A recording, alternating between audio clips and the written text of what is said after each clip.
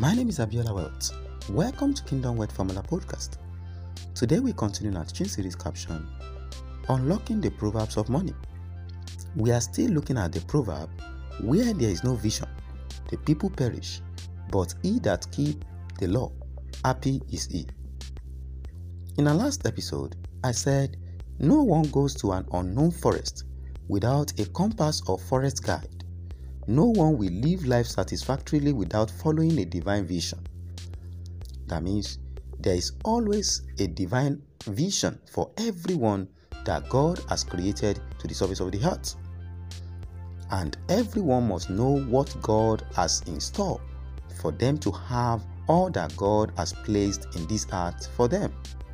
Then, what is divine vision? Because our proverb is talking about vision, and the vision there is not just ordinary vision of sight, but of divine agenda.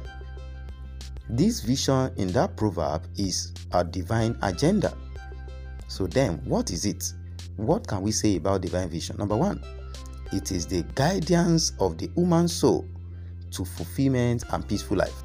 That means this divine vision is the one that guides human soul to fulfillment and to have a peaceful life. Number two, it is the revelation of God's divine purpose for us to help bring Him closer to humanity. This divine vision is the revelation that God will give to us, is the revelation of God's divine purpose, what He has created us for, what He wants us to do.